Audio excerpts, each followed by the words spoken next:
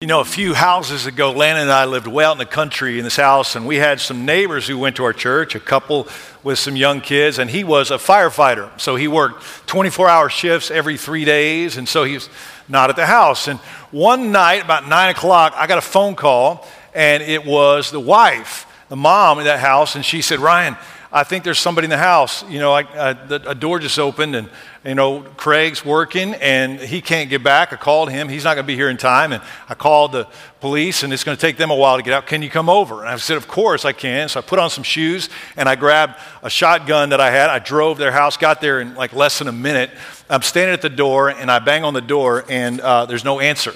And so I'm thinking, you know, she's probably somewhere in hiding in the house with the kids, scared to death. And so I banged a little harder, and then it dawned on me, okay, if she doesn't come to the door, the sheriff's office is going to be here in a minute, and I'm going to be standing here in my gym shorts and my shoes with my shotgun on the front porch.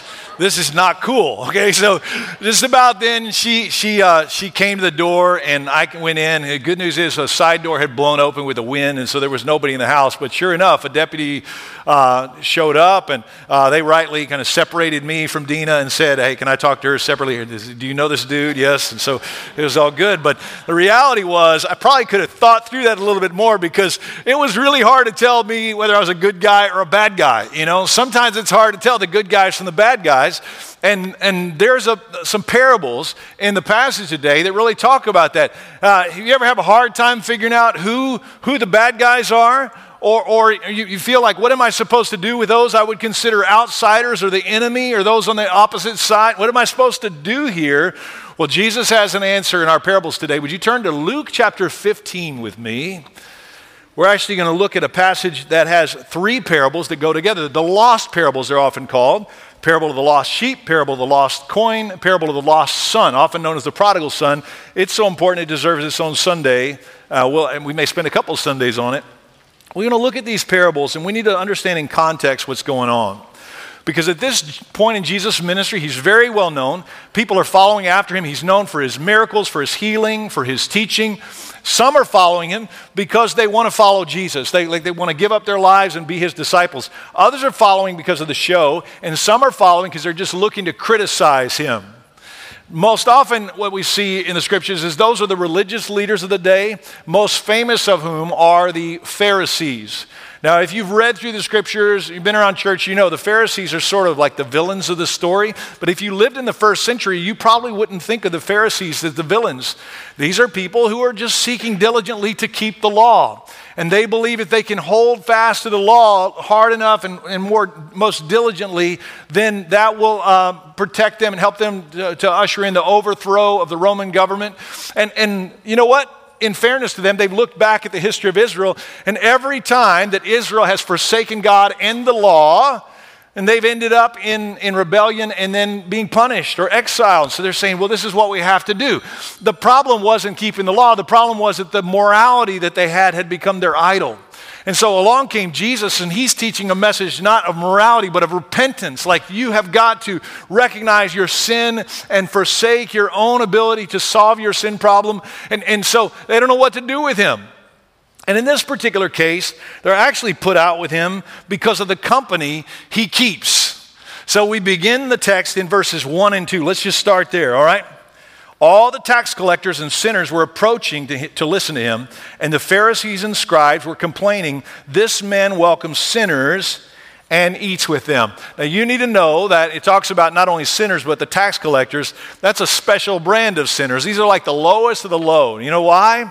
Because they were Jews who had forsaken their own nation by making a deal with the Roman government to tax their own people and add a little on top for themselves. These are crooked people. They were despised, and Jesus is having a meal with them. They're not okay with this. And so what they're criticizing here is basically saying Jesus is soft on sin. So Jesus responds to them with these three parables, two of which we'll look at today: the lost sheep and the lost coin. So look with me at verse 3. Let's look at the parable of the lost sheep. So he told them this parable: "What man among you who has 100 sheep and loses one of them does not leave the 99 in the open field and go after the lost one until he finds it?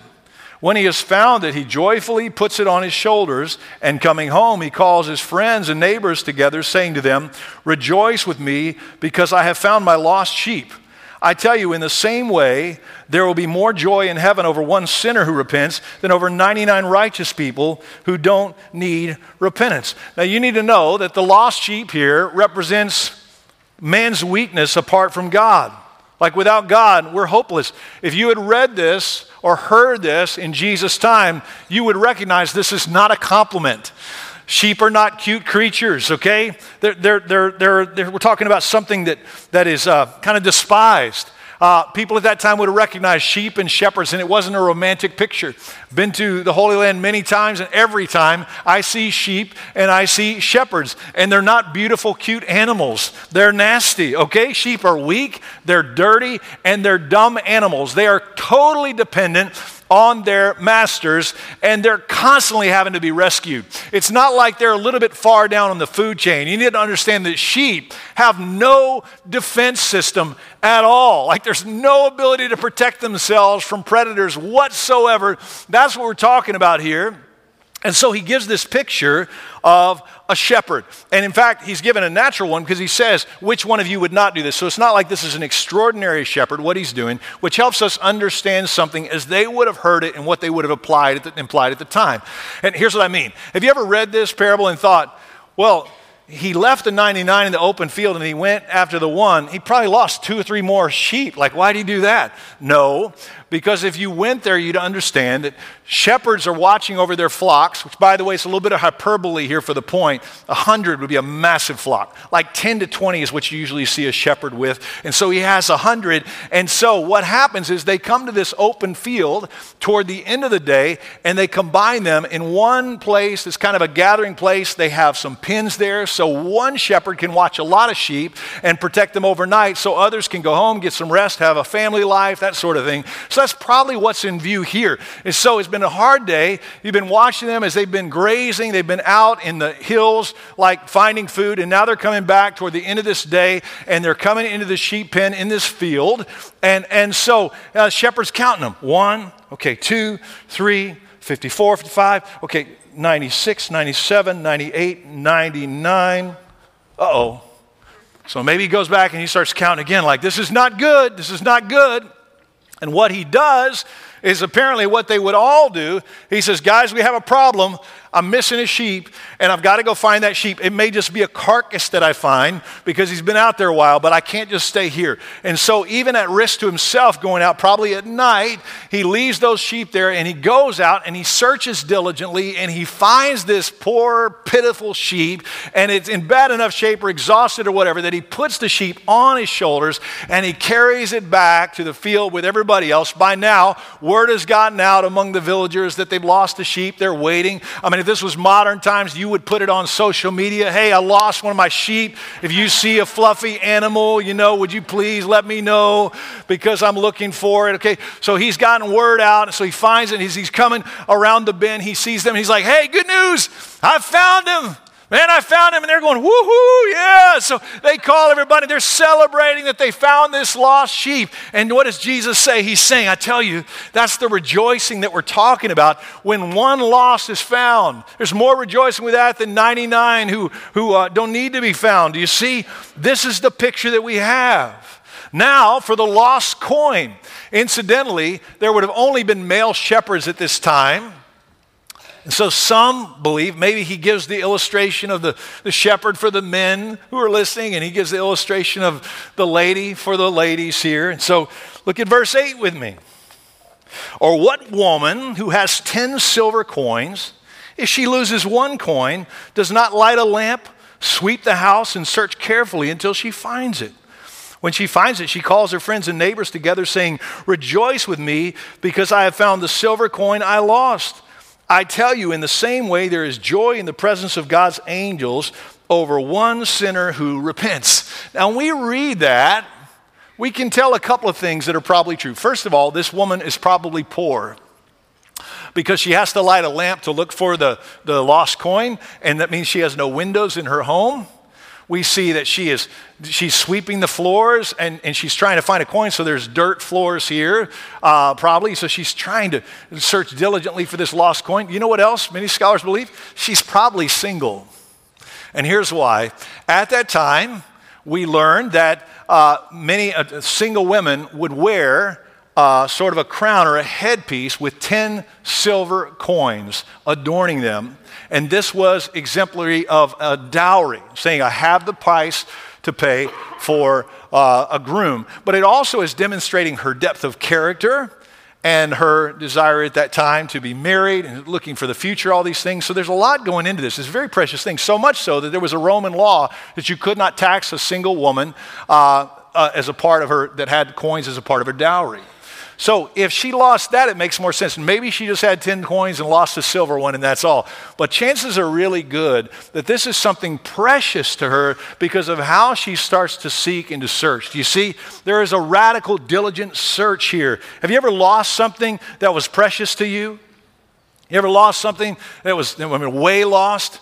When I was thinking this week about something that probably was most lost that I was trying to find a few years ago in 2015, Pastor Omar and I were in Cairo, Egypt, dedicating a medical center that by the grace of God we got to help develop and build. And then we had an afternoon off or a day before we got on the plane, and so he took me to the pyramids outside of Cairo, to see those. And so there were several there, give you guided tours, and so we hopped on a horse-drawn carriage and rode around the couple miles around the pyramids in the desert sands to look at these pyramids, take some pictures and stuff. We get back and we stop for a meal, and I go, oh my gosh, guess what, Omar? I lost my phone. He's like, you lost your phone where? Somewhere out around the pyramids. So, we went back and found the guide. We're like, hey, is there any chances in your wagon? And he's like, no, but he actually made the trip again. I'm just being nice. He's like, dude, you're not going to find a phone in the desert sand, 3 square miles of sand. Probably not going to see it again. If you're ever at the pyramids and you kick something, it's like an 8-year-old iPhone. Would you grab it for me and bring it back? Some good pictures on there, but it's probably gone. I never saw it again. And so that's okay. I ended up getting another phone, but you know what I've found? The measure you're willing to go to look for something is directly related to how precious it is for you, right? So I want you to understand how diligent this is taking place, and it helps us understand something about this particular parable. I've known people who lost wedding rings, and I've never known somebody who lost a wedding ring or the stone in a wedding ring that didn't search as long as it took. We're still searching maybe years later because it was so precious to them. It wasn't only monetarily valuable, it had very special sentimental value, right? And so that's what we see here. That's what's in view, is they're longing for this, and she finds the coin. And when she finds the coin, what does she do? She gathers all her friends together and she says, I found it, and they are rejoicing. They have a party. You see? Are you getting the picture? Jesus is being accused of being soft on sin. He's sharing the love of God with those who are considered outsiders, overlooked, too far gone. And he's responding to this accusation that he hangs out with sinners and he eats with them, and he's blowing their minds because when he eats with them, do you understand what he's communicating in that time? It's not just that he's sharing a meal. He's saying, I want to be in community with you. It's a big deal to have to share a meal with somebody. And so this is the age-old dilemma of the church, isn't it? How do we interact with somebody that you consider outside the faith or far from God or maybe even anti-God, who's very different from you from a worldview standpoint, from a standpoint of how they live? What are you supposed to do in this case?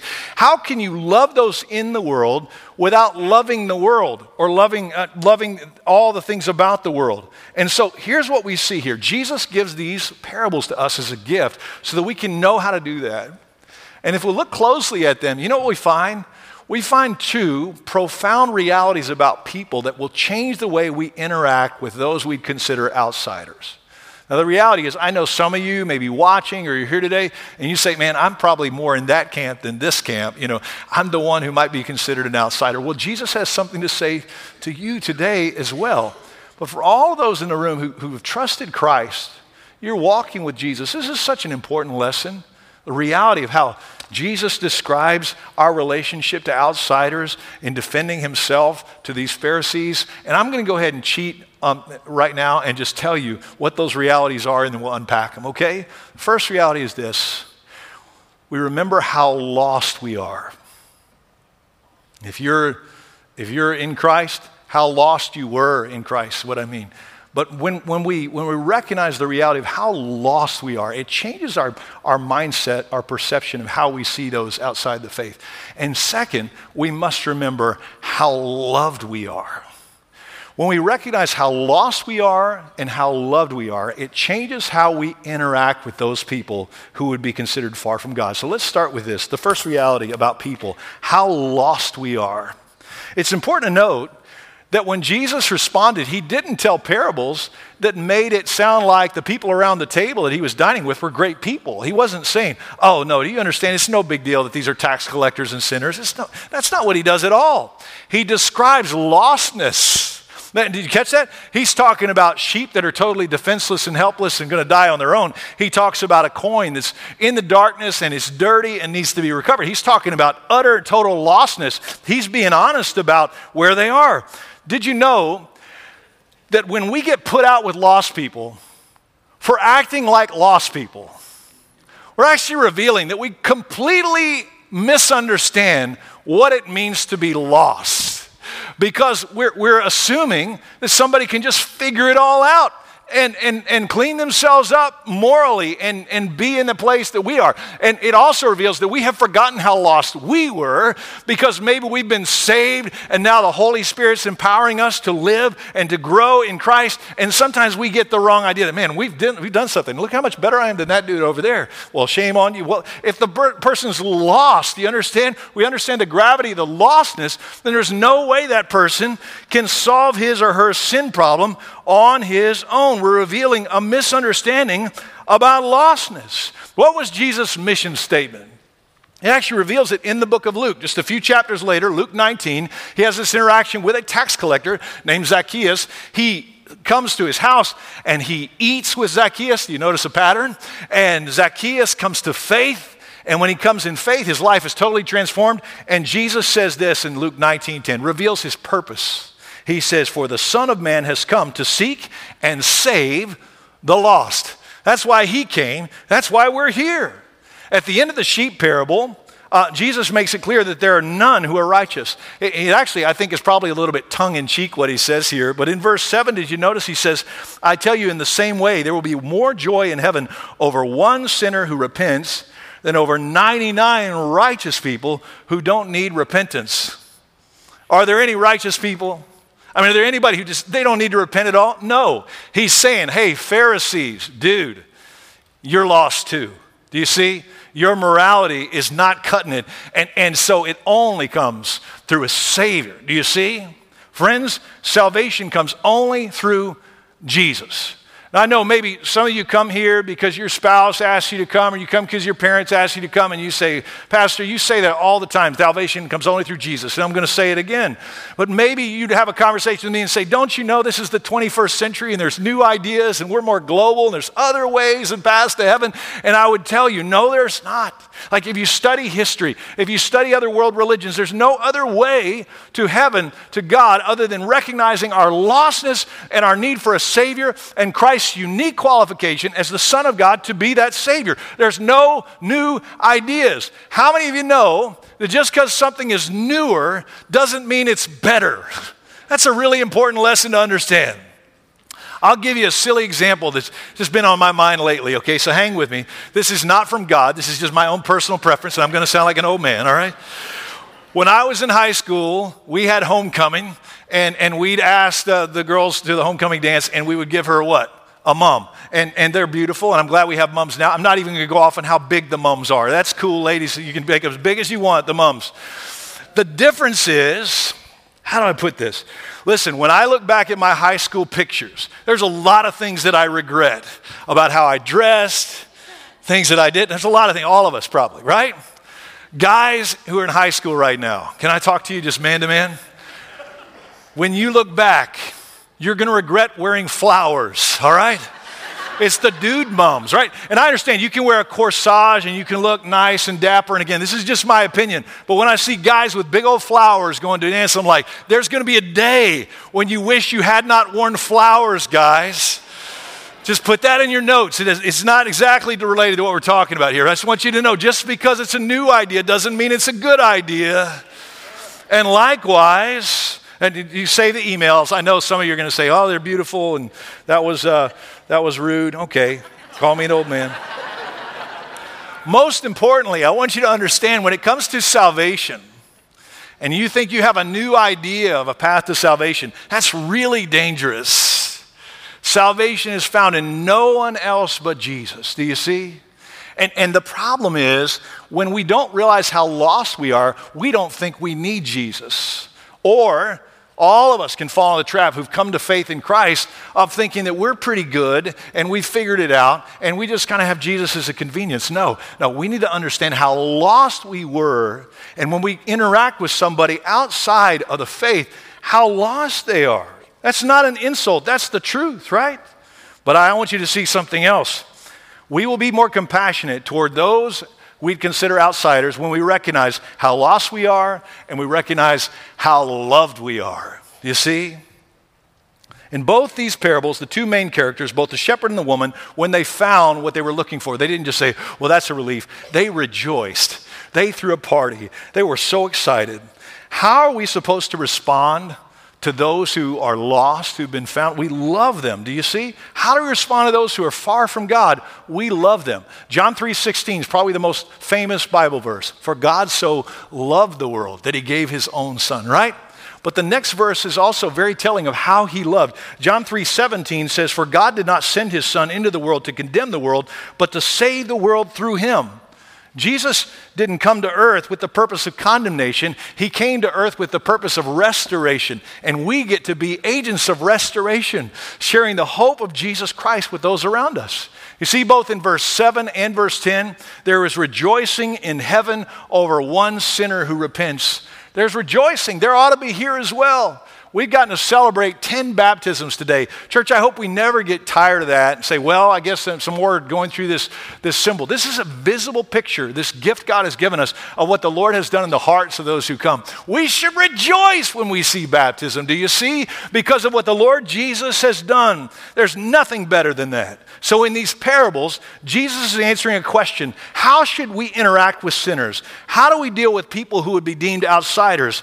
We remember how lost people are, and remember how loved people are. Do you see? The late missionary C.T. Studd once said, some want to live within the sound of the church or chapel bell. I want to run a rescue shop within a yard of hell. I don't know about you, but I pray that God would give me that heart. Like, I just want to be where people are who don't know, so that I can turn the light on and share how much God loves them. So how are we supposed to do that? I want us to get real practical for 2-3 minutes and have some takeaways. Like, how do we do that well? How do we protect our own hearts, but also love those around us that maybe, just maybe, make us a little uncomfortable?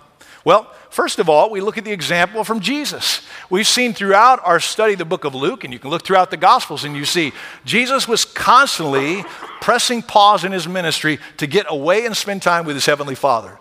He would get up early in the morning. He'd stay out all night by himself. He'd break away from all he was doing because his most critical relationship was with his Heavenly Father. Do you see? And when we invest time with our Heavenly Father, when we as Christians invest time with other fellow believers, pouring into the Word of God, praying for one another, not only does that soften our hearts toward the things that soften God's heart, but it also hardens our resolve to make sure that we're not being unguarded in the sin that's around us. Do you see? That's Christ's example. His most significant relationship with the Father. But I want you to notice that his relationships had the aim of sharing truth to draw men to God. He wasn't just having dinner with sinners to have dinner with sinners. He was bringing up the tough stuff because he wanted them to understand how desperately they needed a Savior. Listen, there's a big difference between loving someone and lying to someone. Jesus didn't just hang out and act like everything was okay. That's why he was so offensive sometimes, right? He talked about the reality of what was going on. He's calling them to a place of repentance where he exposes the need, and then he shares the love of Christ. So there's a big difference there that God's calling us to. In a similar vein, moms and dads, how are you supposed to help your kids with this dilemma? Because you want your children to be salt and light to those around them, right? But you also want to protect them from the ways of the world or from temptation to compromise. So how do you do that? Can I offer you a couple of suggestions?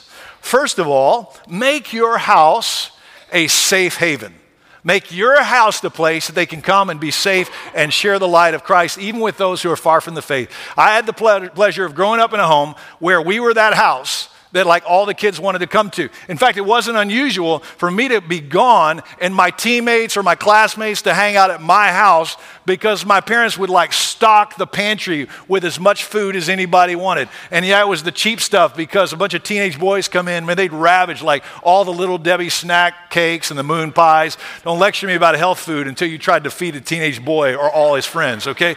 So we'd have this, and they'd all just come to our house. And through the years, we saw lots of people come to faith in Christ because they came in, they looked around, and they saw it. But you see, you create a safe place for your kids when they can welcome others into that home, and you can be the good influence rather than others being the bad influence.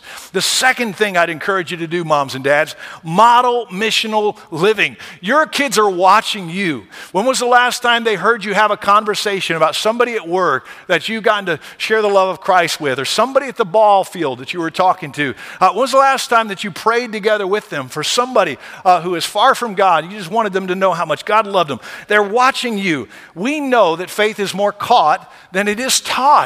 And so it's so important that we understand that. But there's one more practical application and we'll close.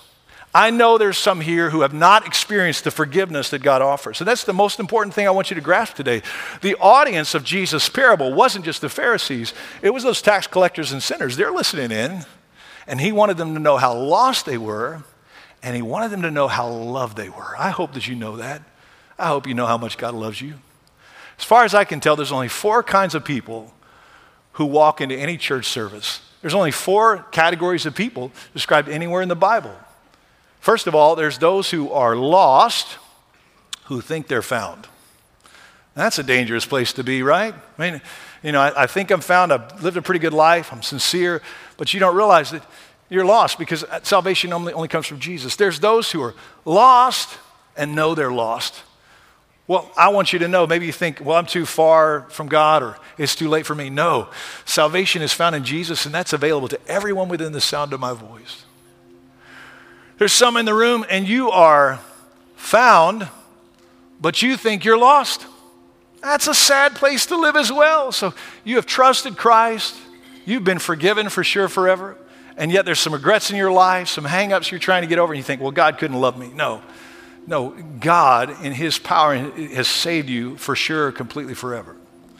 And there's others, praise God, who are found, and you know that you're found.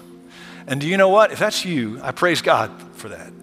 Then you know what? God's now given you a commission, a mandate. That's why we're still here and breathing, to share the love of Christ with others. Would you bow with me, church? Let's respond as God leads us today. I wonder whether somebody came today and you know in your heart of hearts you never trusted Christ as Savior and Lord. Why not today? I hope that you respond as God leads. And maybe you're like me and you're saved, but the Spirit of God has just tapped you on the shoulder today and said, you know what? I'm putting people in your path that are outside your comfort zone, and I'm asking you to move in their direction and share the love of Christ. Are you willing to do so even if it's uncomfortable?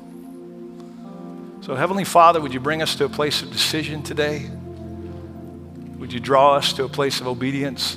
I pray especially for the man or woman who's realized today their desperate need for a Savior. Thank you that you provided everything they need to be saved through Jesus Christ.